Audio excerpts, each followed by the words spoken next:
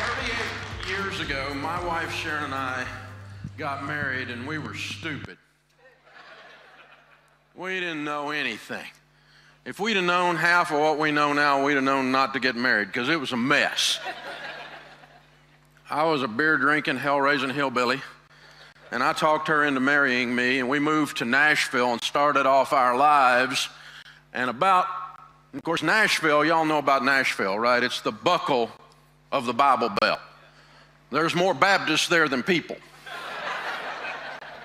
And so we moved to Nashville, and about 2 weeks after we were brand new married, my wife, who had never discussed God or Jesus or anything else with me prior to marriage, remembered that she was a Baptist.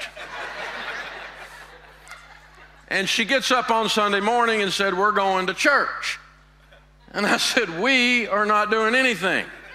It is Sunday morning. I will be here watching football and drinking beer like all good rednecks." Well, that didn't go well.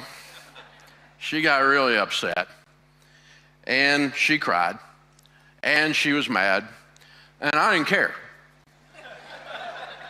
And she went storming out of the house, and it didn't take her long to find her tribe, because those Baptists are everywhere.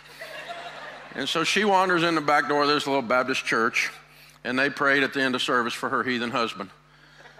And this scene repeated itself every week for quite a while. It wasn't going so good. And so I decided I was going to get rich, and I got in one of these multi-level things. You know, those things where you make all your friends mad. And so me and my beer drinking buddy, we get in this thing together, and this is how bright Daryl and his other brother Daryl were. We would go to happy hour and then go make sales calls and couldn't figure out why we couldn't grow the business. Dumber than a rock, right? So then we heard that they were having one of their big rah-rah things, and if we went to this meeting, we could learn how to do it and have a yacht and a big house and all the stuff we were supposed to be having, and we weren't getting any of it. So we drive from Nashville down to Birmingham, Alabama, to the Alabama Theater. And have you ever gone back to something in your past and it shrunk? In my mind's eye, the Alabama Theater holds 10,000 people. We did an event there a while back. It holds 800. But me and Daryl were in the back of the balcony up there all day long with these guys telling us how to get rich and the stuff we should be doing and all these kinds of things. And it's a great sales conference or whatever in this thing. And the big guy gets up at the end. He's the closer, and he's the one we wanted to hear because he was who we wanted to be when we grow up. And whatever he said, we were going to do. And we had written down 5 things on the drive down there that if we learned these 5 things, we could be ready to do the business. And he was a great speaker, and it was as if he had our 5 things as his talk outline. He had credibility before, but by the time he finished answering all our questions about life, he owned us. You know what I'm talking about? And then he says, "There's one more thing." And we went, "No, we had 5, that's it. One more thing. If you don't know God, you need to meet him, because if you think business is about monetary transactions, you're going to fail. And you need to learn that people are important, and God's Son Jesus will teach you that the people are important, and you will not succeed in business until you understand people are important." And I looked at my buddy and I said, "Has he been talking to my wife?" So he goes, "I don't know. He says what to do, so we got to do that." And I said, "Well, I don't know what to do." "You know what to do?" "No, I don't know what to do." We go back to the Hampton Inn or wherever it was we were staying. We get the Gideon's Bible out of the nightstand. We open it up. It's King James. Shakespeare and Jesus. The chances of these 2 hillbillies getting through this is 0. Close that puppy up, put it in the nightstand. But I did go home. I told my wife, I said, "We're going to church." And she said, "Who are you and what have you done with my husband?" And we started visiting churches, and we went to some of those churches where people aren't happy. Y'all ever been to one of those churches? Where people look like they were weaned on a pickle? Not having fun. And then we went and back door of this little church. This is 30, 40 years ago, right? So we go in the back door of this little church, and it was kind of stuff happening in there. About 400 people. It had something in the air, you know, and the people in the choir, they were like moving and stuff. And we're like, whoa, this is dangerous. And then one woman in the choir raised her hand like she knew the answer to some question. And then they all started raising their hands. And I told Sharon, you know how you do when you're visiting churches, we're on the back row, sneak out, right? And so we're on the back row. And I said, they get snakes out, I'm out of here. I'm just saying. We kept being drawn back to that little church. And that old pastor, about as good as you can get. He would say wonderful things from the pulpit, like, this is what the Bible says, and then if you don't agree with that, you're what's known as wrong. I love that. Like somebody, because I thought Christians were kind of wimpy, and he was like a man, you know. And his wife, you know, it was old school church. They'd stand at the back when everybody left and shake everybody's hand and give everybody a hug on the way out. It was a little church anyway. You could do that, right? And she's a big squishy woman, so she'd give you a big old grandma hug, you know. And you get that big grandma hug and his manliness. And that woman and his talks led me to Jesus. Changed my life. And I do everything backwards. Most people meet God at the bottom of a crisis of some kind. I met him on the way up. And I left that little multi-level thing. I started buying and selling real estate, and I got rich. At least by a kid from Antioch, Tennessee standards. By the time I was 26, I had $4 million worth of real estate, a little over $1 million net worth, and I was making $250,000 a year in the early 80s. That's $20,000 a month. Now, I don't know what neighborhood you grew up in, but where I grew up, we called that rich. And it was fun, too. Sometimes I hear these people say, all those rich people are miserable. We were having fun, F-U-N fun. I mean, I had that car I always wanted. You know that car, if you ever got some money, I'd get that car. You know that car? Car I always wanted I wanted a Jaguar. Because no one in the neighborhood I grew up in could spell Jaguar. Much less knew what it was or how much it cost, so it was exotic. I got me a Jaguar, and baby, within 90 days, I was a Jaguar. It's like, right, you know? I was having fun, man. We went to Hawaii, and we loved it. That water is so blue. We went back, and then we went back again. We loved it. We were having fun.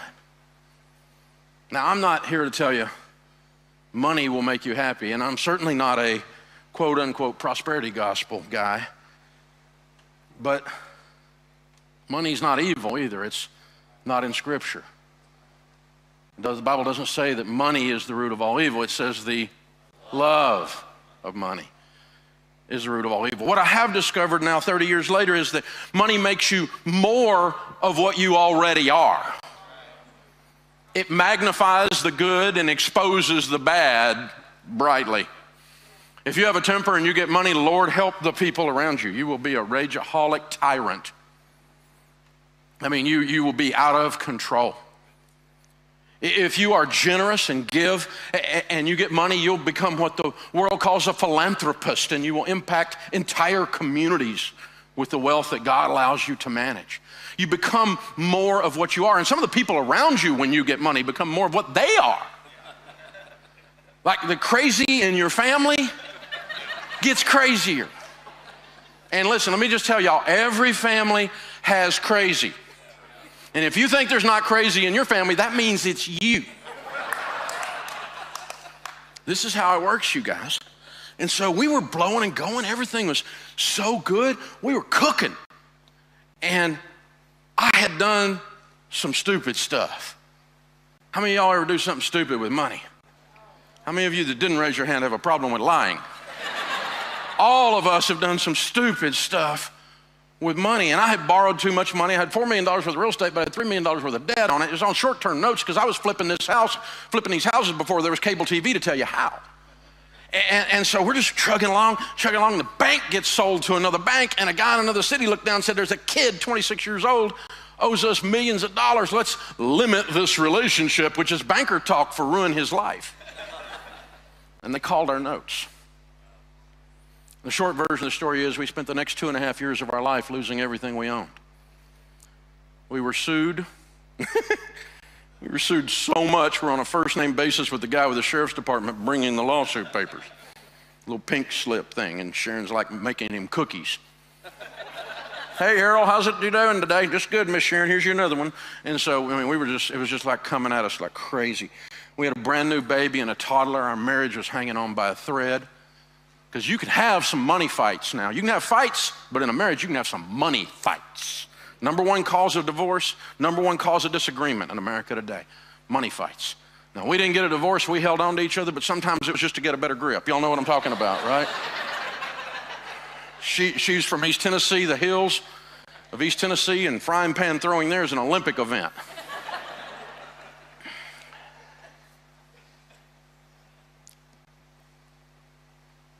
Finally, after standing in the shower, it was so hot in my face I could hardly stand. I would just stand there and cry because I was so scared I couldn't breathe.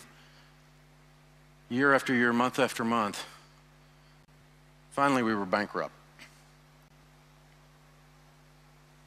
So I met God on the way up, but I got to know him on the way down. And it changed everything. I had an I surrender all moment, and I'm not talking about a Baptist altar call. I'm talking about I surrendered. We're doing it your way, and I don't care what anybody else thinks. You're it. You are the Lord. You are in charge. And this is your instruction manual. We're doing it this way, and I don't care what the other books say. And I don't care if somebody's mad, and I don't care if somebody's sad.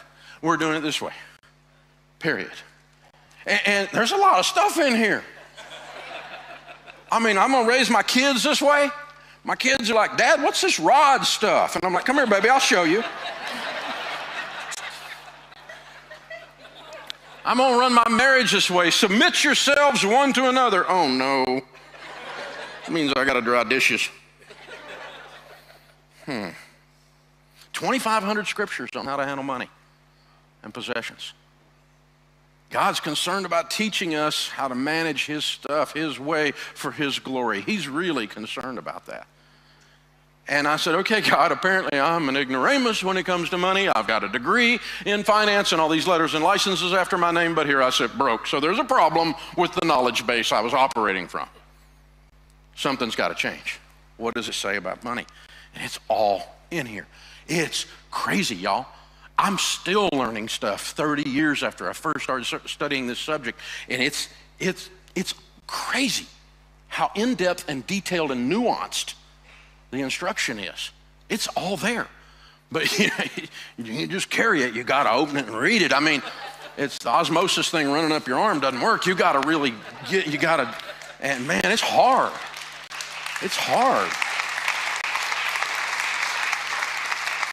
So I got a bunch of young people working on my team. There's about 964 folks on our team right now, and give or take one. And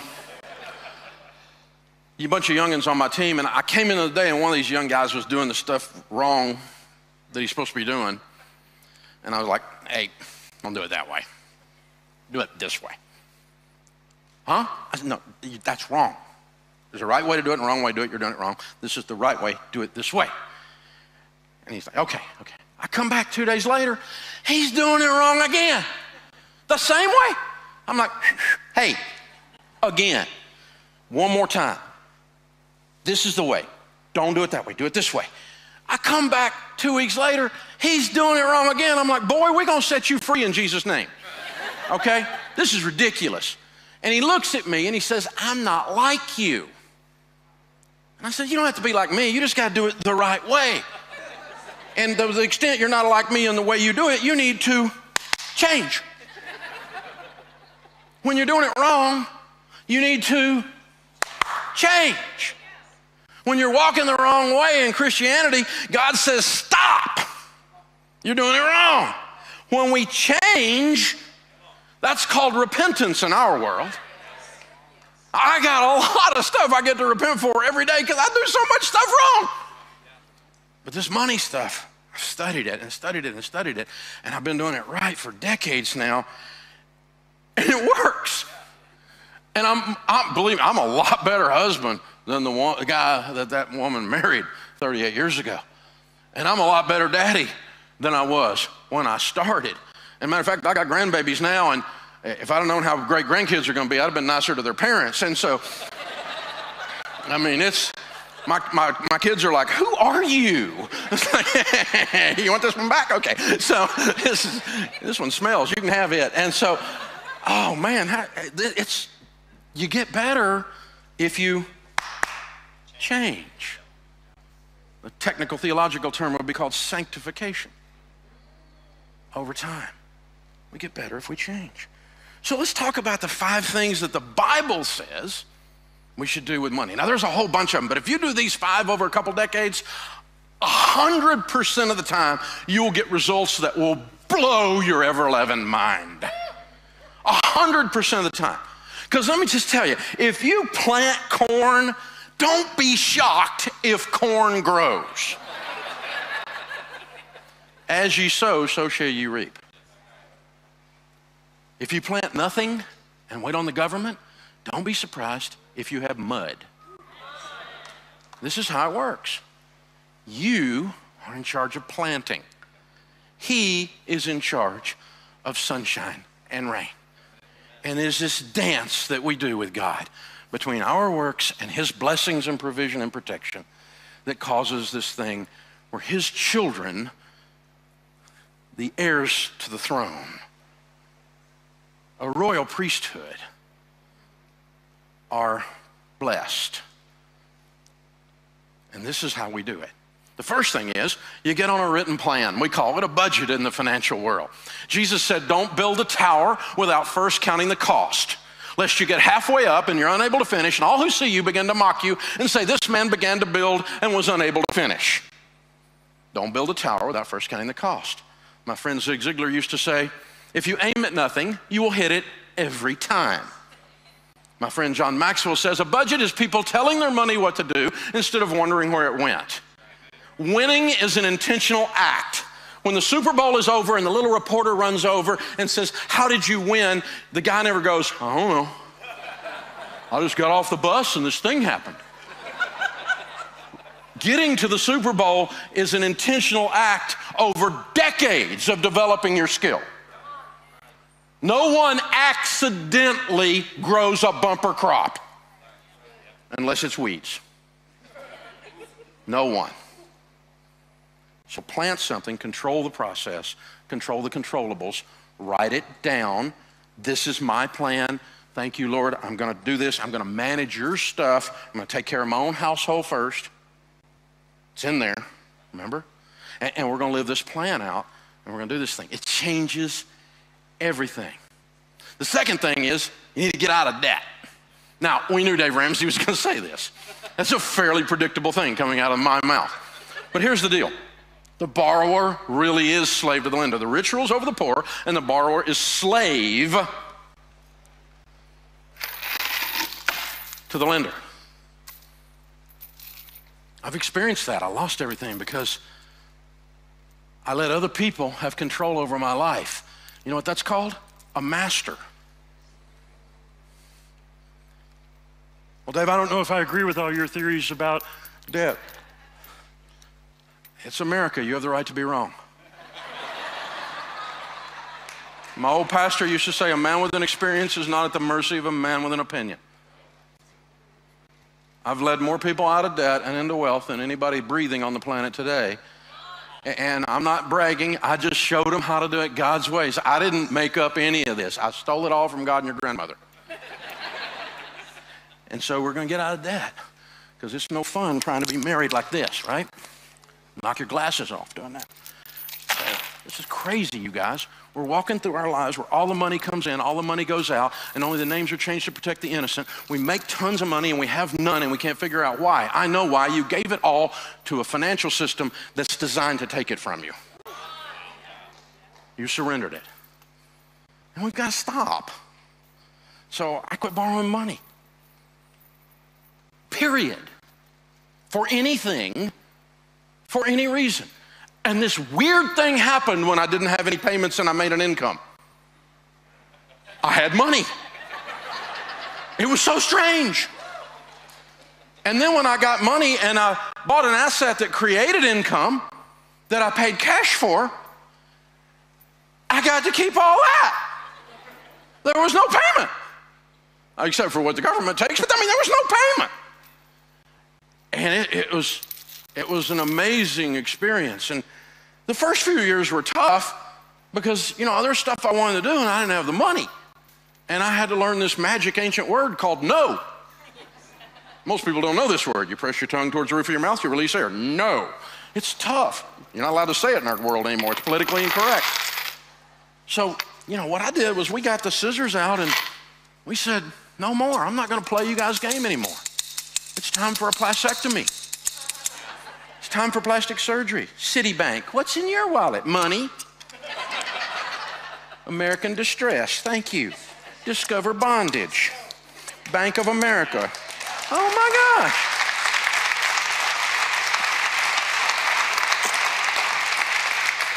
You don't have any credit cards? No, not for 38 years. Well, 30 years. That's when I went bankrupt. They wouldn't give me one at first. And then later, after they would give me, I didn't want it because I had learned this stuff from the Bible. And this is my wallet. Green president's faces, 4 pieces of plastic, my debit card on my business, my debit card for my home, my driver's license, and my handgun carry permit.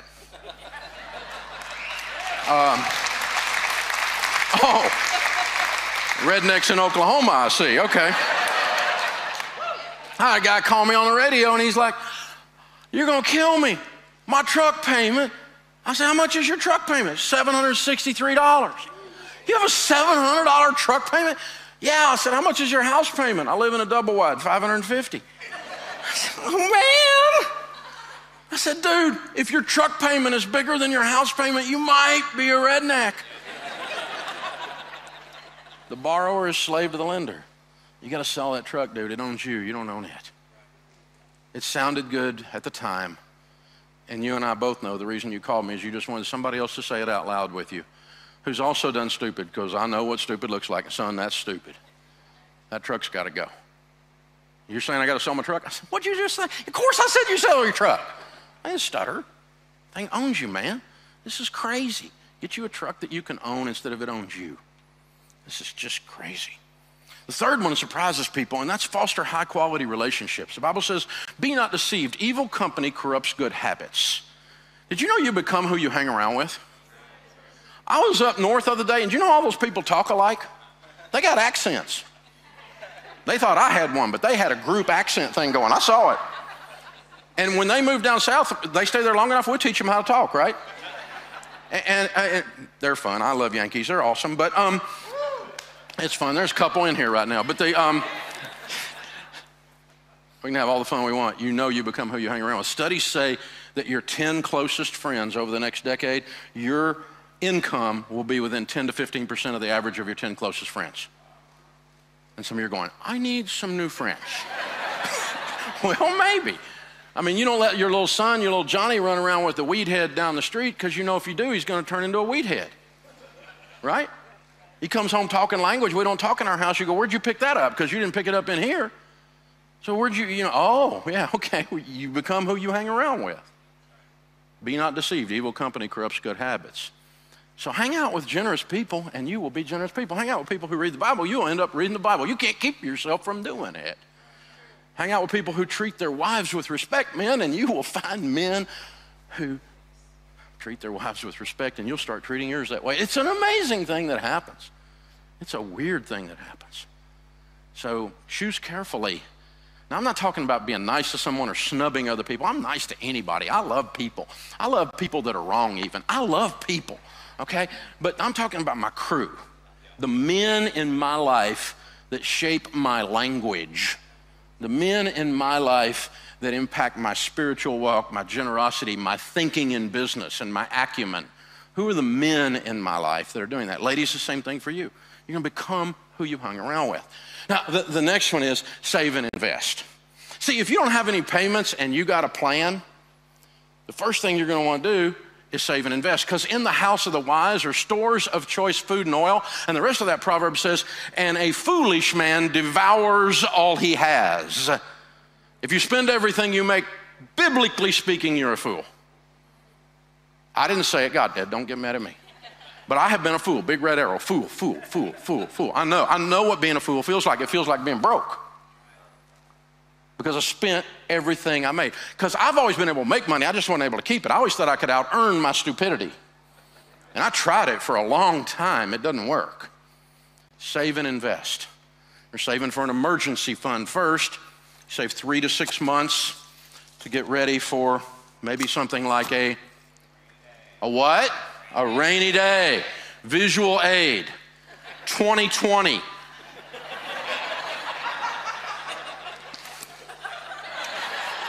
Right? Man. I mean, what if you had no payments and a big $20,000 emergency fund in 2020 happened? Or what if you had $20,000 in payments and no money for emergencies in 2020 happened? Do you have two different results? The answer is yes. In the house of the wise are stores of choice food and oil. And then that leads you to the position to be incredibly, outrageously generous. It's hard to be generous when you're broke. You can be generous and smile and open the door for somebody, but I'm talking about writing a check to feed hungry babies. I'm talking about buying a single mom a car. I'm talking about you can reach over and pay somebody who's struggling's light bill through the end of the year. I'm talking about outrageous, even sometimes spontaneous generosity. And you can do that if you're not broke. And if you've got your stuff taken care of at home. If my light bill is paid, I can help somebody.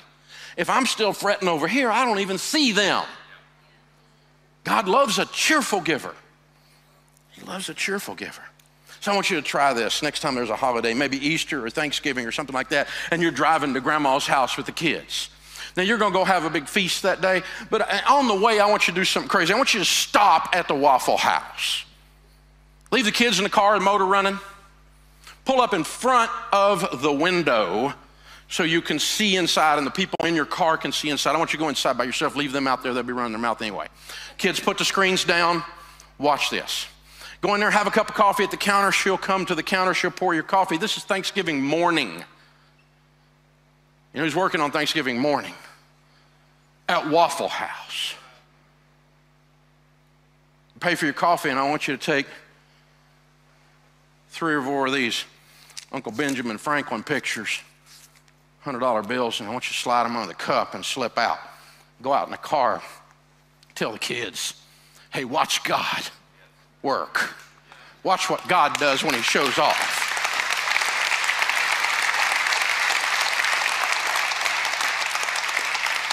She'll come over, she'll pick that stuff up, and she'll look at it.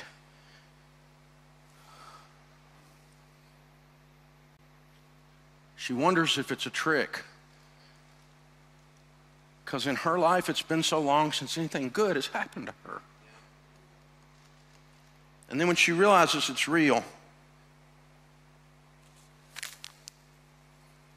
and then even if she was in church that Sunday or hadn't been in church in 20 years of Sundays, 100% of the time the human spirit can smell God's spirit.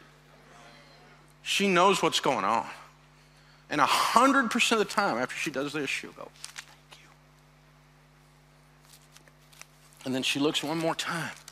When she realizes no one's looking and she has no idea there's a family with a 6-year-old sitting in a van watching her inside, whose dad or mom just pulled this idea off.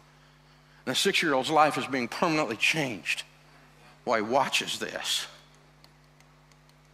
Then she goes into and does a Snoopy dance.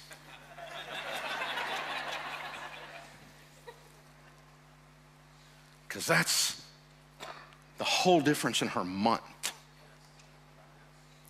Now, I want you to go spend $300 with your spouse on a really nice night out and enjoy yourself. If we, being evil, know how to give good gifts, how much more so our Father in heaven? I want you to learn to enjoy money, but I dare you to have more fun with $300 than that.